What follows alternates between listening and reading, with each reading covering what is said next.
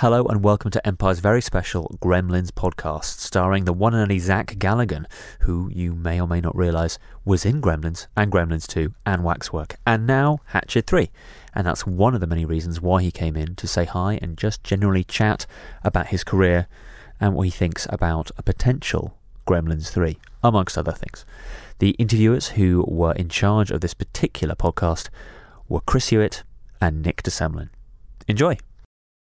We are delighted to be joined in the Empire Pod booth by the great Zach Galligan, star of Gremlins, Waxwork, and now, I believe, Hatchet 3. That is correct, Hatchet 3. How's that going? Well, it's going great. It's actually still ongoing. Okay. We did what are you doing here then? Luckily, there's been a kind of a month hiatus, at least for some of the cast members. Okay. We have a bit that we didn't finish in New Orleans. By design. Okay. So we did 3 weeks in New Orleans, and then we just decided there's a sequence, without giving it, I can't really give anything away, but there's a sequence where people are in sort of a confined space. Sure. So we thought to ourselves, well, should we really do the confined space in muggy, unbearable Louisiana set, or should we just build a set of this small confined space in nice, sunny, dry, that makes not humid sense LA. Yeah, no, that makes perfect sense. But it's allowed you at least the chance to come to London, where it's pissing down with rain at the moment. That's so right. You must be delighted about that. See, here's the thing. I like the rain. I also lived in LA for 15 years, so when it's raining, I'm always kind of like, change of pace. Okay. And you're like you've done so much great horror. You've done Waxwork. You've done. What'd you think of it? Because you were watching it. I thought it was fun. I mean, David Warner, Patrick Macnee, you can't go wrong. Absolutely. It's that kind of 80s kind of, it had a bit of the original Fright Night kind of vibe to it. So 80s. It's a very, very, I find Waxwork, and especially Waxwork 2, I find them deeply strange movies. I mean, even though I'm in them, I find them very, very peculiar movies. And that's probably because Anthony Hickox, who directed them, is a dear friend of mine. I mean, he's an interesting guy. He is an interesting kind of legendary figure in Hollywood, not only in terms of his imagination and his directing, but in terms of his sort of, shall we say, public persona as well. He's the son of Douglas Hickox. He is. Directed Theatre of Blood. So it runs in the family. Theatre of Blood, Brannigan too. Yeah, absolutely. John Wayne movie. Absolutely. Yeah. But with that heritage, he was naturally drawn towards horror. I imagine with the middle name Wolf, you were also naturally drawn towards horror. It was just meant to be, wasn't it? Well, you know what's funny? It's strange that I've done as many horror films as I have, but maybe it's subconscious because I loved horror movies as a kid. I loved them. We had a thing in New York on Channel 9 called Chiller Theater. If from that little area, it's kind of a legendary thing, and the opening would be this swamp, and you'd see this disembodied hand kind of comes out of the swamp like this, and it goes Chiller, and it spells out Chiller like in these nasty claymation letters are spelled out in front of it, and then the hand reaches down and it scoops up all the letters. It goes like and picks up all the letters like that. And when you're 5 years old, when you're 5, I don't know about you guys, but when I was 5, everything scared me. So the Wizard of Oz, flying monkeys, no, hate them. Wicked Witch, hate them. It was a total scaredy cat. Oh yeah. So I'd see that hand, and before they even started the movie, I was basically completely freaked out. Then they'd show movies like The Blob. Oh, right. The original, the Steve McQueen one. Steve McQueen one. Okay. And when you're 5 years old, the part where the old man takes the stick and he pokes it in the blob, and it goes up the stick, and then he tries to go, don't do that, I'll turn it the other way, and it still he turns it like so that it'll fall down the stick gravity wise, and it still goes up his hand. I was like, no, don't go up his hand. And I mean, you've worked with Christopher Lee, so Christopher Lee, the great horror icon. That's pretty amazing. Yeah, that was when I found out he was cast in Gremlins 2. I was pretty freaked out about that, because I loved stuff like The Creeping Unknown and Dracula's Risen from the Grave, all of the great Hammer stuff. When I was like 8 years old, I would go up to the magazine stand at 86th and Broadway, and I would get Famous Monsters of Filmland. Oh yeah. And like Eerie and Creepy, all of those Warren magazines. Did you have any awareness of those magazines? Do you know what they are? No, we had things like over here like Starburst and Fear magazine and things like that, but I only really found out about Famous Monsters of Filmland kind of almost after the fact. It's a shame because I'd love to have got into it. I think you can go to various sites online and just like basically download RARs full of the old magazines from the 70s. It's an incredible time capsule. But they ever talked about was Vampire Circus, Tales from the Crypt, Vault of Horror, the early ones, the 1972 ones, with like people like Roy Dotrice and yeah. So did you geek out when you were in the same room as Christopher Lee? Did you kind of talk to him about horror? Well, first of all, he's an incredible gentleman. He's one of the nicest human beings you'll ever meet, and he's very, considering the body of work that he's left behind, he's very he's proud, but he's very low key. He didn't carry himself with like, I'm Christopher Lee, you know what I mean? He's not he's very cool. Yeah. And as luck would have it, it was the 200th movie he'd ever done. Really? Gremlins 2 was. So we had a huge cake for him with 200, not 200 candles obviously, but with the 200th, hey, happy 200th movie thing like that. So we had a big celebration for him, and I think he was very appreciative because all actors have sort of highs and lows in their careers and hills and valleys. And this was a period kind of in between the Hammer period and before the Star Wars Lord of the Rings sort of re-explosion. Yeah. So I think he was extremely gratified by the level of respect that Joe Dante accorded him, and was really grateful to be around people who recognized him for his talent. There's some really sly gags in Gremlins 2, referring to Dracula. There's a moment where the Bat Gremlin goes to the wall and leaves a Batman symbol on the wall, but also when Christopher Lee first sees it, unfurl its cape, and there's a moment it looks at it, have I seen this before? Yeah, exactly. There's a moment of deja vu here, which is great, and it kind of sums up Gremlins 2 for me. It's one of my favourite films, and it's probably the most subversive sequel ever made. Warner Brothers didn't seem to be aware of that subversion going into it. I imagine you and Joe were fully in cahoots in that one. Well, when I got the script from Charlie Haas, I read it and I was like, the tone was very funny. I got it and I was like, really? You're going to attempt to do this? Because, to my knowledge, I don't even think it's been done since then. A sequel that openly winds up the first one. Yes. Yeah. You know what I mean? And rather abrasively, too. Yeah. It basically kind of pisses on the first one in certain ways, too. And you're sort of like, really? You really want to go there? And Dante was like, oh, yeah, no, it's going to be great. So we did it. And when it came out, you got to understand something. I should probably preface this by saying, when we did the first Gremlins, we shot it. I didn't know that much about film or about editing at the time. I was 19. It was the second movie I'd ever done. Yeah. I had a feeling in my mind's eye that I was doing a completely other movie, a different movie. I had sort of more of a feeling I was doing like Aliens, like more sort of an action movie. I'm running, I'm this, I'm that, I'm hacking heads off of things. And then so Joe says, well, come and see it. It's done. Come and see it. So Phoebe and I go and see it. And halfway through it, I'm in this bizarre, strangely lit cartoon. And I'm like, what the heck? Because I was really, really stunned, and I was kind of taken aback. Now, of course, in retrospect, it is what it is. I can't even really imagine it any other way. But at the time, the shock of the new was so... Phoebe and I both, we walked out. We saw it at a tiny screening room, Warner Brothers lot. Joe, Dante, Mike Fennell, Phoebe, and myself. Just the four of us. They're sitting in the back. They're all nervous, wondering about, whether the actors are going to like it, or they don't care. I don't know. Or they're pretending to be nervous, or whatever it is. And so Phoebe and I, neither one of us smoked. So we took some kind of break somewhere so that she and I could talk. And I was like, what do you think? She's like, what do you think? I was like, I have no... It was just so different from what we thought that we were creating. Yeah. So I had a lot more confidence, not confidence, but a sort of awareness about what the second one was going to be like. So they're like, it's going to be great. They told me it was going to be great. I thought it's going to be great. And it is. It's kind of an amazing movie. I think it's one of the movies that gets better as the years go on. It gets less dated, and the sense of humor sort of gets more in sync. Yeah, I think it took a while for people to catch up with the film, rather than the other way around. It just got a glowing review in the New York Times too with the Blu-ray coming out. Oh, fantastic. They basically just sort of like did a "We are not worthy. We're so sorry about that stupid 1990s review." Big old mea culpa from the New York Times. It's incredible. We got a slightly different version of it in the UK, didn't we? Because there's a moment where the film stops. Right. And Hulk Hogan comes out. Correct? And who came out in the UK version? I think John Wayne comes out. Right. Oh, right. I've seen that one, Yeah.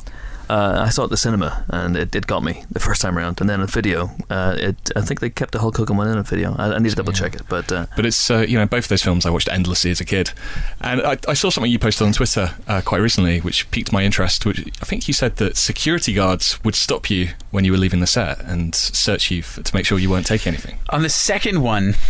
Well, I couldn't drive for the first one, and if you watch the VW bug scenes rather closely, you can see I don't think I drive more than 3 or 4 feet in the entire first Gremlins movie, because I didn't have a driver's license. I was a Manhattan boy. Okay. If you live in Manhattan, you take the subway and the bus. There's absolutely no point in having a car. It's almost kind of a detriment. People look at you and go, "Car? Really?" Yeah. And they kind of look down their nose at you. So I'd moved out to LA for the second one, so obviously I could drive. Every morning I would drive to the set, get up bright and early, and just crank music on the stereo system on the way there. Usually Volume 4 by Black Sabbath was my go-to tape for that particular film. And so you drive, and they'd give you an assigned parking space right next to the stage. And then when I left, you have to go out through the lot, and there's a whole, phalanx of security guards. And rather than, after 4 months of doing this, rather than people being like, "Hey, Zach, hey, how are you?" Like, every day it was like, "Hey, Zach, how are you? Pull over. Open your trunk. All right, move that to the side. Lift up the tire. Okay, great. Have a nice day." That's amazing. And that didn't happen on the first show. That was just the... Well, but I wasn't driving. I was just taking to and from in a van. What did they think you were going to steal? I think they thought... Well, it wasn't just... First of all, let me just say, it wasn't just me. No, it wasn't. It wasn't. They had a special lane for you. That Zach guy. You better watch him. Blasting Black Sabbath. When the glove goes on, you got a little bit worried. It's like 3 weeks in, full body cavity search. Yeah, exactly. No, they basically searched everybody who came to and from the set, because... And most people, I guess they're not really aware of it, but when we did Gremlins and Gremlins 2, we had anywhere between probably 50 and 70 actual Gremlins that had been constructed.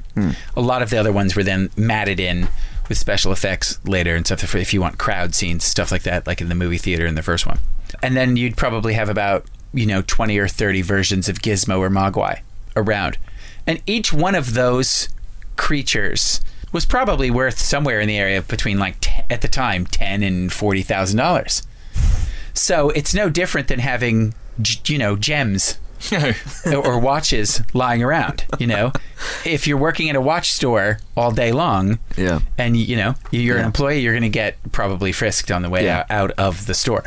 Or searched, or go through a metal detector or something. So that's what it was. That's the equivalent. They were worried you weren't seeing these guys as co-stars, but as college funds for your kids. And they just thought that maybe, somebody would be like... And it wasn't even so much theft, for profit. It was like, maybe someone would take one because for sentimental reasons. Mm-hmm. Someone would take one because they wanted to donate it to Planet Hollywood, whatever.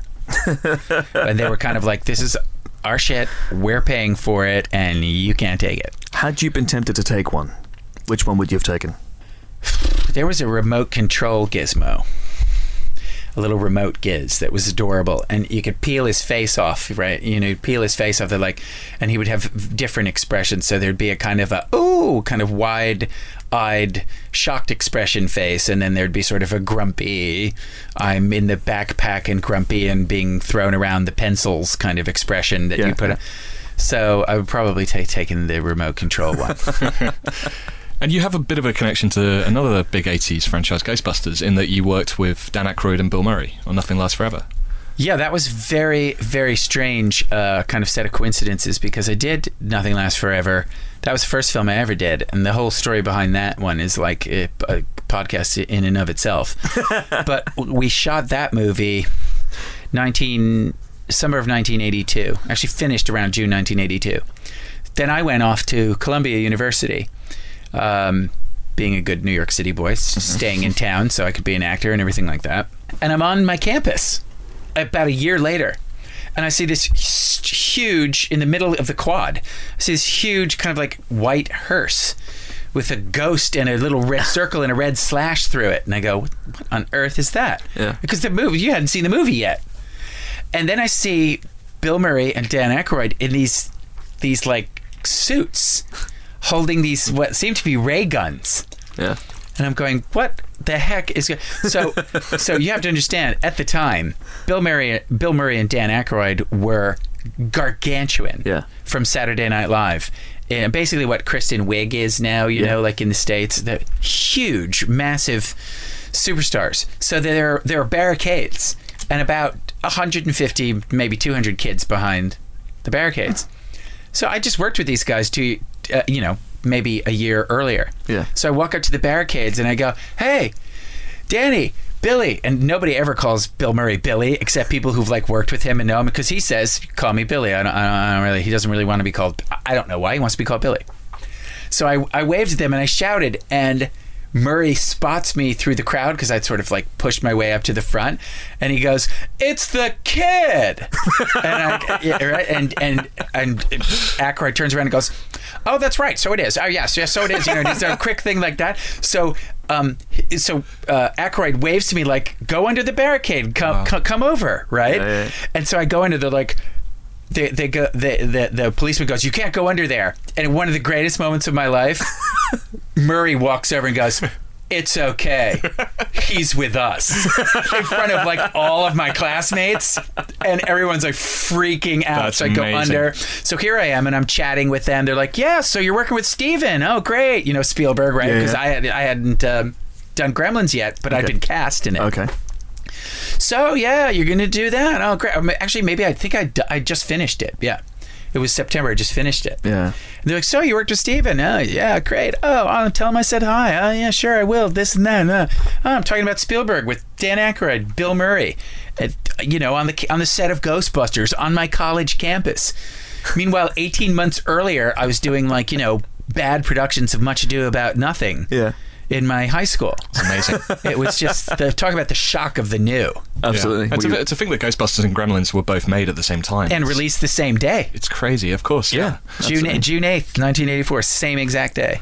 Absolutely. And you wrote a feature about that. We did a Ghostbusters Gremlins feature and I spoke to Dan Aykroyd, and he remembered that, you know, you guys were shooting alongside, and he would come on over and have a look at it, and vice versa and stuff like that. What was that period like for you? Because Gremlins was, you'd made films before that, but essentially your first big film. And there it is, opening on the same day as Ghostbusters, but you've got the might of Steven Spielberg behind you in that great marketing campaign with the box and the rules. And were you nervous, excited? Did you sense that you were on the edge of a precipice, or? Well, I think it all goes back to the day that I got the part. Actually, I'd flown down with some of my high school buddies. I'd flown down to Fort Lauderdale. I was going to do kind of a spring break thing. Yeah. And I had landed that, I think, earlier that day. Yeah, earlier that day. And because I had it was like I had auditioned. I'd done my final audition on Thursday. Okay. And I'd flown down the next day on Friday. And so I'd landed at around noon, and then I'd gone to the beach and, you know, to the bar, because even though I was 19 back then, the drinking age in the U.S. was 18. Okay. So I was having a margarita, and somewhere along that's right. I was having a margarita, and then my friend came from our room and said, "You've got a message, so you may want to go up to your room. Your mom said, call back, it's urgent." So I put down my margarita and my whatever Mexican food I was eating at the time, and I went up and I called my mom. And I had played a trick on my mom when I first booked a part.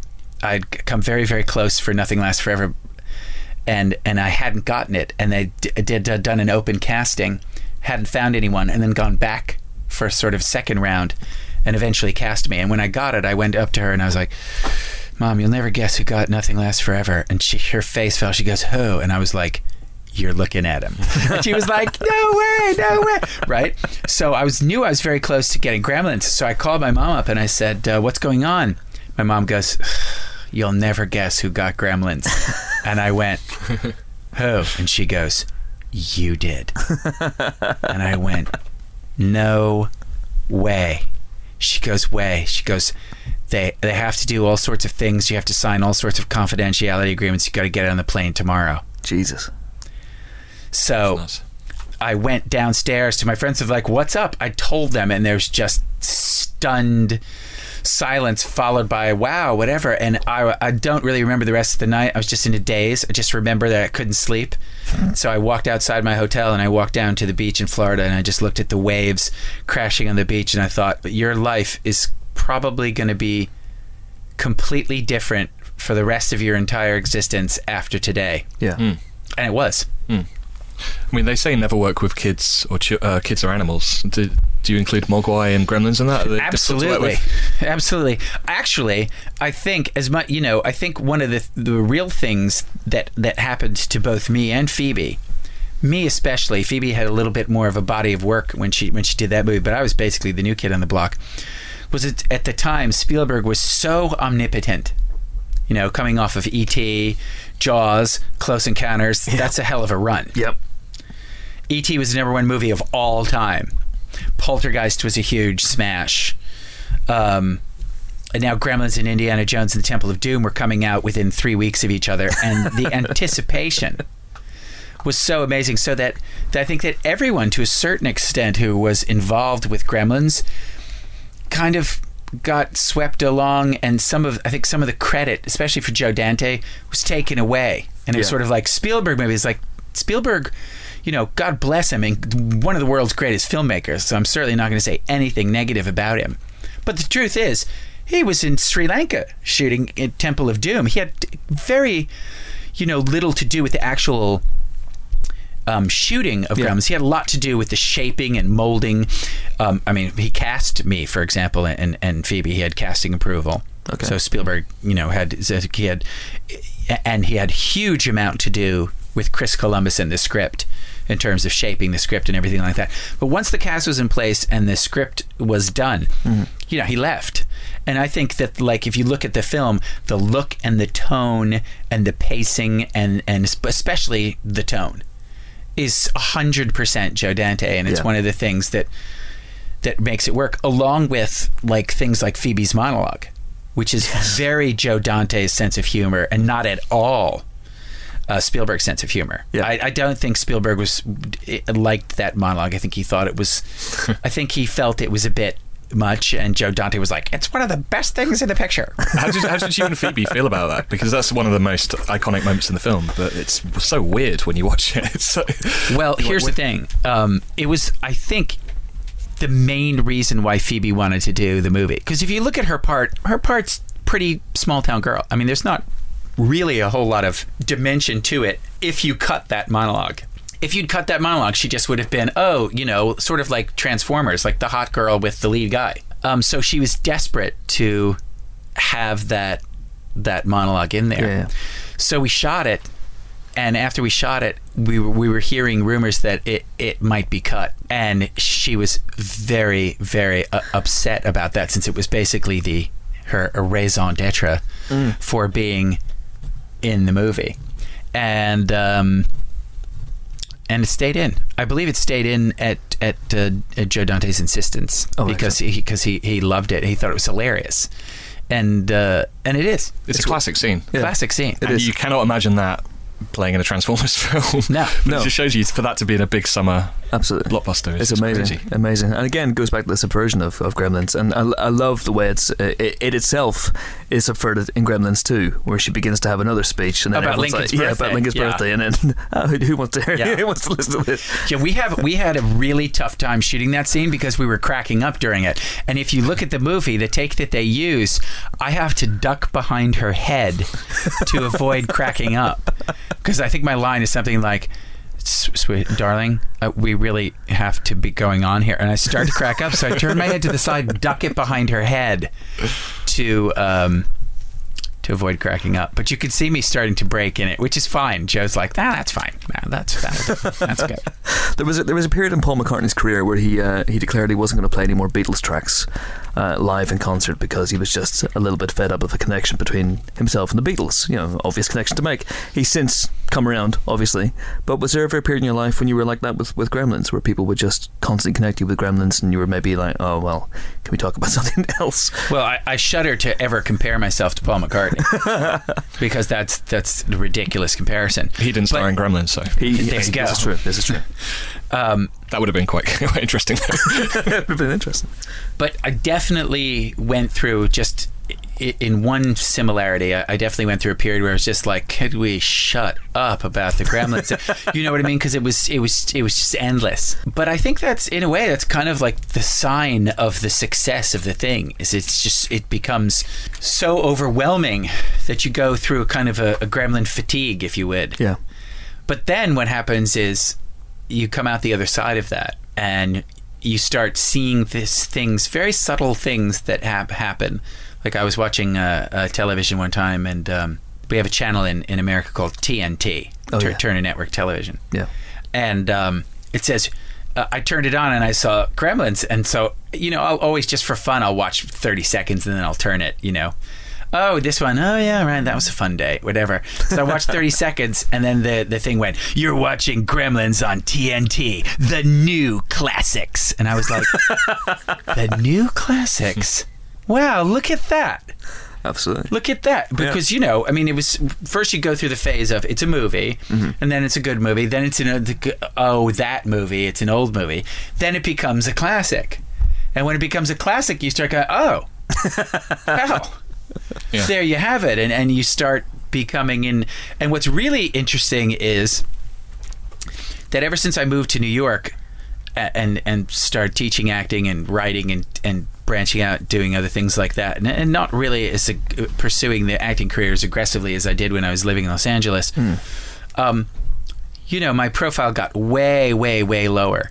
And what I've discovered is that when you kind of go away for a while, that when you do sort of reemerge, people like what seems to you as not a lot of time has passed, especially to younger people and whatever, it feels like a long time. So they're like, wow, so where have you been? And not surprisingly, they're excited to see you again. Right, yeah.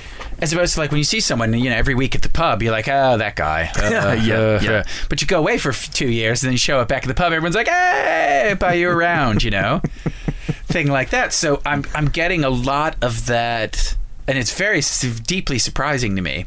But I'm getting a lot, even when I went on Twitter, people, some of the responses were a cross between strange and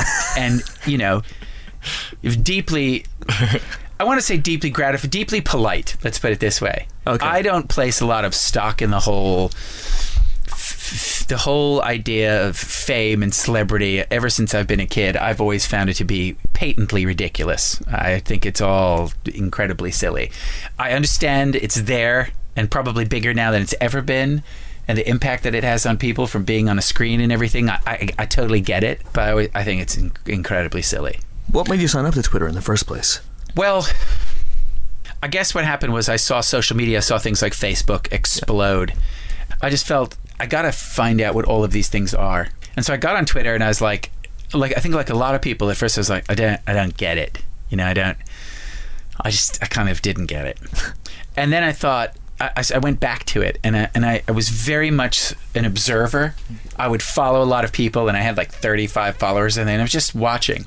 And I was sort of watching how and it was amazing what it kind of turned into. You got news from it, most of it accurate, because it was just linking to like, reliable sources, if there is such a thing, and a lot of humor. People hipped me to a lot of really cool cultural things. Yeah. Have you read this? Have you tried that? Have you seen this? Yeah. That's a fantastic part of it. It would make me laugh more than anything else. And even though a lot of people use it as kind of a self-promotional tool, somehow there was something limiting about the 140 characters and something creative about it that made it less solipsistic and narcissistic than Facebook. Absolutely. It still is. I'm not going to say it's like, it's like the good one and Facebook's like the evil twin or something like that. It has kind of like a playful thing about it. Even the word tweet, which at first I thought that's a stupid term, but now I kind of like tweet. It's just like a little little frothy little thing that you throw out there to entertain people and make their day better. So I really like it. I think it's great. I was enjoying your tweets about the UK. You were listing things you liked about did you the like UK. that? Yeah, and you're wearing a Union Jack t-shirt today. Absolutely. By royal appointment. I wanted to ask, when you're at an event like the London Film Comic Con, a fan event, obviously a lot of people must be coming up and asking about Gremlins and Waxwork. Mm-hmm. Is there one particularly obscure kind of film that you find has built a fan base that people kind of come up and ask about that surprises you maybe? Well, I'm always surprised at how many people have seen the 2 Waxwork movies, because you got to understand, when Waxwork came out, I don't want to say it bombed, because it didn't bomb, but it just sort of, it came out and it did what it did, and it went. And it had kind of like a cult following. And Waxwork 2, much less of an impact, I would say. So when people come up with both of those double DVD discs, I'm always kind of surprised about that. There is one thing that I did called Surviving, which was kind of like a teenage, it was like a teen suicide movie that I did with Molly Ringwald and River Phoenix and Marsha Mason, Ellen Burstyn, incredible cast, Paul Sorvino, amazing thing. And somebody posted it on YouTube recently in like 10 parts. You know how they do that? Yes. It's like, and so a few people have been coming up and talking about that, and that's been very gratifying, because it was only shown on US TV, and I think it's probably the best thing I've ever done. Oh, fantastic! Must feel good then when that happens as well. I'm a big fan of Waxwork. I have to say, I mean, I grew up watching it loads of times, and Waxwork 2 is interesting as well, because it has, both of those movies are kind of self-reflexive in a way. I mean, they parody other horror films and other horror genres. And Bruce Campbell is famously in Waxwork 2 with the exposed wounds and the salt. Yeah. What was that like working with Bruce?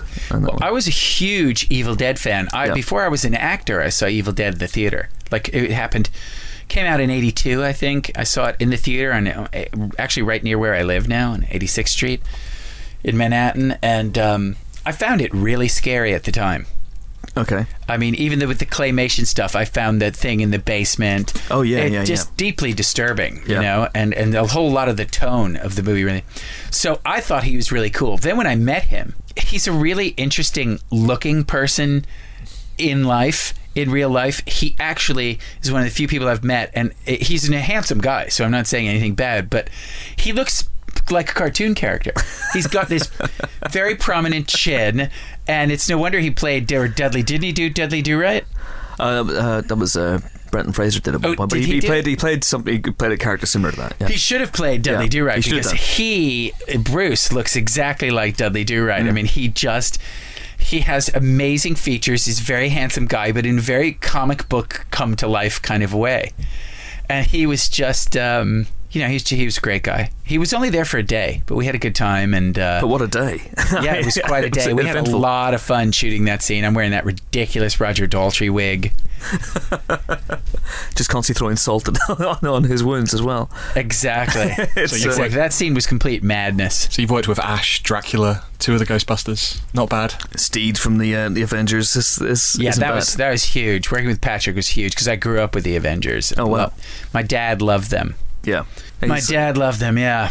He's awesome in that film as well. But now, I mean, you're back. You say you're teaching acting, but is acting fully on the back burner for you now? I mean, No. 3, but is it how you define your time? No. It's no. I would say here's one of the things that happened with Hatchet 3, which is very interesting how that came about. I literally was sitting at my girlfriend's family's computer. I was in Knoxville, Tennessee, and I'm looking at my email, and I don't know if you guys get tons of spam, but I get tons of junk email. So I look at it, and it goes, Hatchet 3 offer. And I go, Hatchet 3, what does that even mean? That was the subject line. Then I saw it was from my agent. I went, hang on, Hatchet 3 offer. So let me read this. I was like, oh, offer for a movie. Like, I couldn't remember the last time someone had offered me a film. Offers now, basically there are about 50 people in Hollywood, in the world, maybe less, who actually get offers for stuff. Even for things like, Hunger Games, stuff like that, people have to audition against serious competition. So it's like, offer, what does that mean? So I looked at the script and I was laughing at it, or with it, I should say, because it was really witty and funny. I was like, wow, I see. They're completely subverting the genre. It's full of 80s references. Have you seen either one of the Hatchet 1s and 2s? The first one, yeah. So it's very much like sort of Friday the 13th. Yeah. The gore is very over the top, and so I was laughing at it, and I really liked it. So I was like, I went on IMDb. I was like, who is this Adam Green guy? You know, who's this person? So the more I read about him, the more he seemed like a very smart, shrewd, up-and-coming guy. I thought, wow, you know, this is a good person to kind of get to know. And the script was funny. And the character was great. Again, I can't talk too much about it, but it's Southern sheriff thrust into a rather remarkable situation. So they let me do whatever I wanted to do with it. So I have this Houston accent through the whole thing, talking like this. It's just unbelievable that I get to do that with the guns and the whole thing. It's just so much fun. Is it a particularly heroic part for you? Yeah, and what's cool about it is it's a badass part too. I got my Glock 9mm, and there's an unbelievable amount of gunfire in this movie. And I imagine a lot of blood as well. I mean, he throws the Scarlet around. This is going to be for people who like the Hatchet movies. The Hatchet 1 was good in and of itself. It's a classic. Number 3 takes everything and multiplies it by 10. I think there's about something like 30 kills in the movie. Oh wow! Okay. There's I can't, like, again, no spoilers. I can't give spoilers. Understood. There's a ton of violence. Yeah. A ton of action. A ton of blood and entrails flying everywhere, and it's hilarious. At the same time, I mean, there were times where we were weeping with laughter, so we would have to, but we were supposed to be playing it straight. So there are things that we had to. Yeah, it was let's just put it this way: it's a tremendous amount of fun, and I was very, very surprised at. I thought it would look good, because these guys are good at what they do, but they shot it in like a 285 anamorphic. Yeah. Okay, and. Will Barrett, the DP, has completely outdone himself, and BJ McDonald, the director, who's a Steadicam operator, did a fantastic job on it. It looks enormous. It looks like a $10 million movie. And it's not a $10 million movie. That's fantastic. Adam Green's kind of at the forefront of the new wave of horror in a way, with people like Adam Wingard and Ty West. So yeah, very, very excited about that. I just want to. It's obviously a threequel, and you weren't involved in the first two, but you were involved in the first two Gremlins, and there's been talk for a long, long time about a third movie in that series. Right. What's your feeling in that? I'm not asking for latest news, but do you have a feeling, should there be a Gremlins 3, and if there were to be one, would you be interested? Well, you'd be an idiot if you were me not to want to be in the third one. You're always going to want to be in one of the more successful franchises. Even though the second one didn't do that amazing box office in the US, it did something like $100 million worldwide. Wow. Excuse me. It did like 48. Yeah. Somewhere around that in the US, and it did another 100 million. That's, especially for 1990. That's pretty good. Yeah. So the thing about it is, I think it boils down to this: CGI. 3 letters. That's what it boils down to. And I know that everyone involved who would be interested in doing a third one, Joe, Mike Fennell, everybody involved with it wants to do the animatronics. They want to do the puppets. The puppets now would probably be grotesquely expensive. I think the budget on 2 in 1990 was like 30 or 32. Right, yeah. So now you're talking 22 years later. You've got to imagine you're looking at $200 million or something like that. Wow. And what most people don't know about Gremlins also is, let's very quickly look at the shooting schedule. 4.5 months with humans, and then an additional 4.5 months second unit with just puppets. So it's a 9-month shoot on both of them. Right. So now you're doing 9 months of shooting. Yeah. Right. So you got to be committed. Well, you've got if once you're in as Warner Brothers, you're in. Yeah, absolutely. And it's going to be expensive. So I think that's where the impasse is. The impasse is the studio wants to do it for 100, and they're like 100 million apart or something like that. It was interesting because the Muppets obviously came out recently. Mm-hmm. Didn't use CG, used puppets, and was a hit. And there's now another one coming out, so that kind of shows that you can do it. And that was the charm of that film, was that they didn't use CG. Right. the sort of counter argument, if I was Warner Brothers, I would make to that is that the animatronics are incredibly more expensive and difficult and technical than hand puppets, or puppets with a couple of the wires or things that they have. We'll build a couple. Yeah, we'll in a spare time. We'll see. We'll get our how readers to get their toolkits. Have you ever had conversations with Joe about number 3 and about what it might be if it were to happen? And do you keep in touch with each other about it just in case? Because I know he's been trying to make it happen, hasn't he, for a while? I really don't know how much he has or hasn't. You'd have to ask him that. Yeah, I would imagine that he would probably have some, but I think he had some gremlin fatigue too for a while, where if you think that I was tired or Phoebe was tired after doing the first 2, both he and Mike, when you would see them at the end of the shooting after they did the 5 months of I mean, that's a long time. 5 days a week, 5 months, 12-hour days. Maybe puppets. So you're getting what? Maybe 10 seconds a day, something like that. They were exhausted. It was incredibly hard movie to do. So I think that there was a period, and again, you'd have to ask Joe this, but I think there was a period where he was like, as he would say, "Thank you, no." He would always puts no on the end of the thing. He goes, "Thank you, no." So I don't think that he wanted. Now probably enough time's gone by, you're talking about 20 years, for God's sake, more. Absolutely. Where he probably, my guess is he probably got the hankering to do one again, maybe 5-7 years ago, something like that.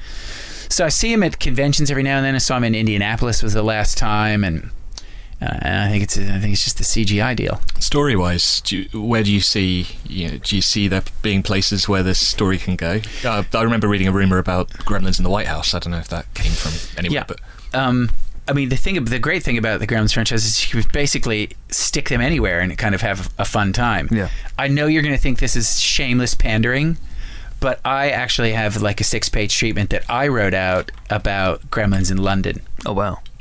Okay. And because I thought that I think that's a great mix. The kind of the Gremlins running into, especially maybe the upper class strata of Britain. It's very sort of obsessed with control and order and etiquette. Stiff upper lip and yes. And so what's the opposite of stiff upper lip and doing things the correct way? Yeah. I say, you should not do that, young green thing. Get down there. What do you think you're doing? I mean, the possibilities are pretty endless. Absolutely. That'd be amazing. So when did you write that? I wrote that about a year and a half ago. Okay. And because I suddenly sort of sat up in my bed, and because I almost never think about Gremlins. One of the funny things about Gremlins is I don't think about it. I walk around just living my life. Yeah. It's something I did 2 decades ago. So I don't wake up in the morning and go, the Gremlin guy, let's have tea. Oh, Gremlins. I don't think that way. You don't wake up the Gremlin cup or exactly. It's like, where's Gizmo? Cover. Check on the closet, make sure Gizmo's okay. I mean, I don't do that. Although some people would, probably spoil some people's fantasies and stuff like that. I wake up and I'm like, oh, I'll go and I'll have some dumplings in the corner. That's what I do. And a lot of times, especially if I do something like grow a beard or I have a tendency to walk around sometimes Manhattan just looking like hell.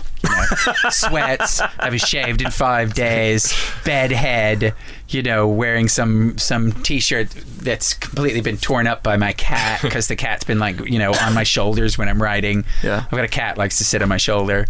So a lot of times nobody ever recognizes. So months can go by.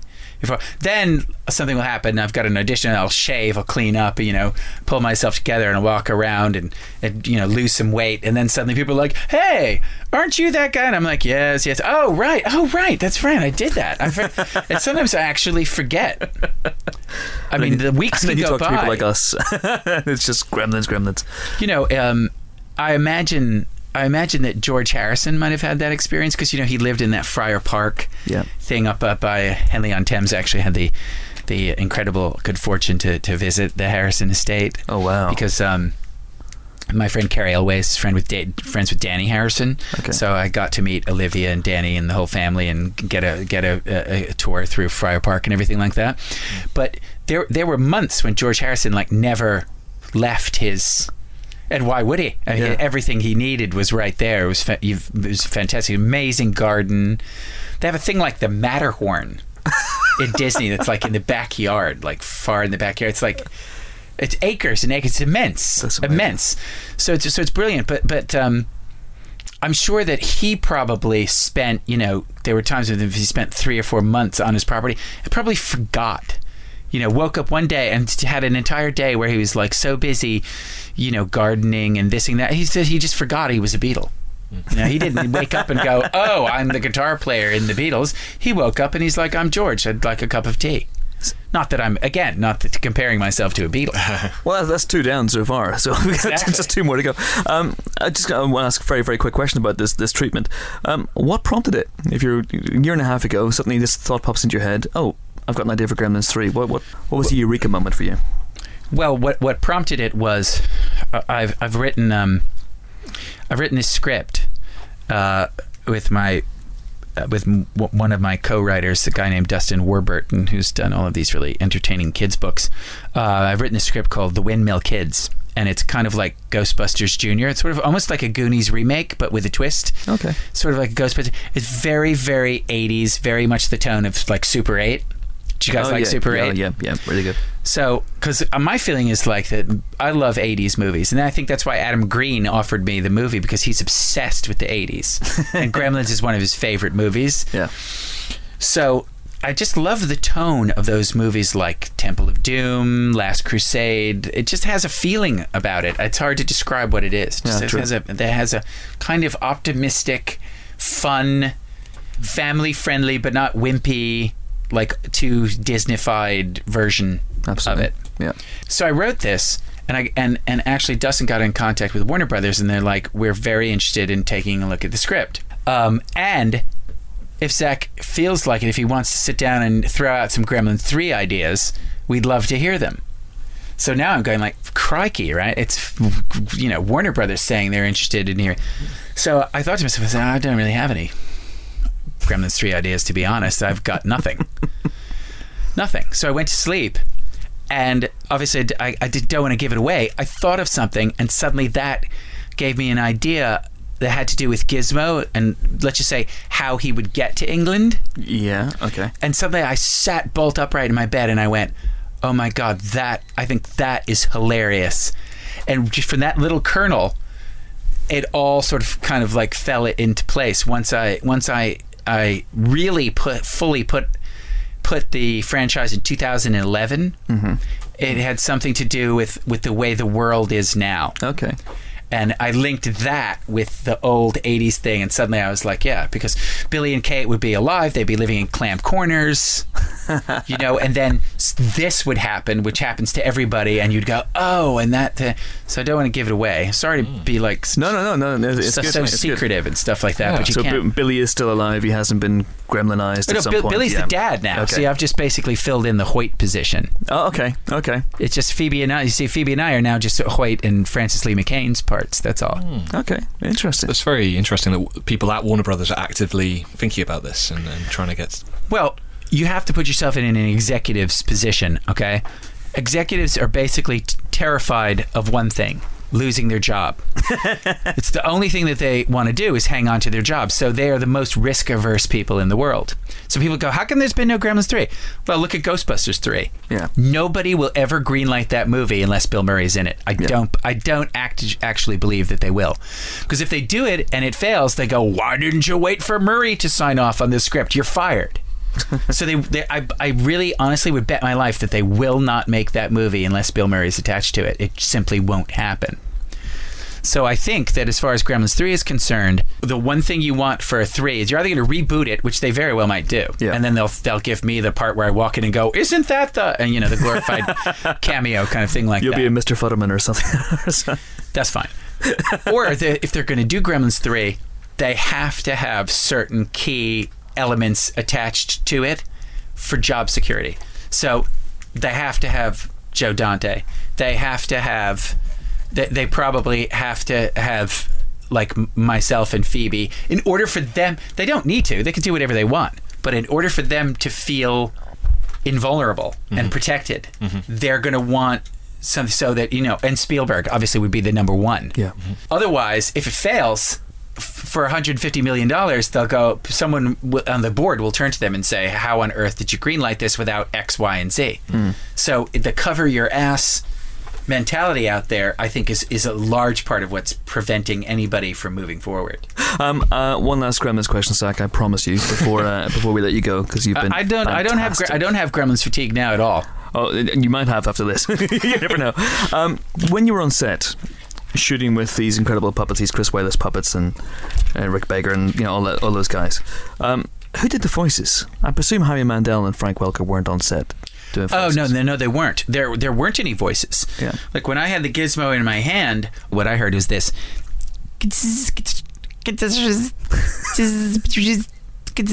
little clicking, whirring sounds. Because it's very small, so the cogs were small. If they were larger, they probably would have, but they were tiny little things, so it was just. So that's all I ever heard. Because the contraption was wired to my body. Right. The wires came down, basically out of his butt. and the wires would come down, they'd be taped down my body, and they would go down my body, and they would come out a hole in my sock. And then each wire, there were probably about 8 wires, would go to a joystick.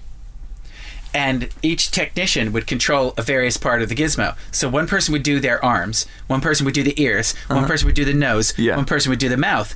Each person would have a camera, a video monitor, so they could watch. And they spent months practicing before we even got there, so that they could go. And Chris Wallace would be on the side. He would say something like, Zach, do whatever you want to do, but try and do it just a little slowly. So if you can scritch his head slowly. So I would reach over, I'd scritch his head, and I'd hear Chris Wallace. They turned my volume up, and his volume were very low, and he would go, react, more ears.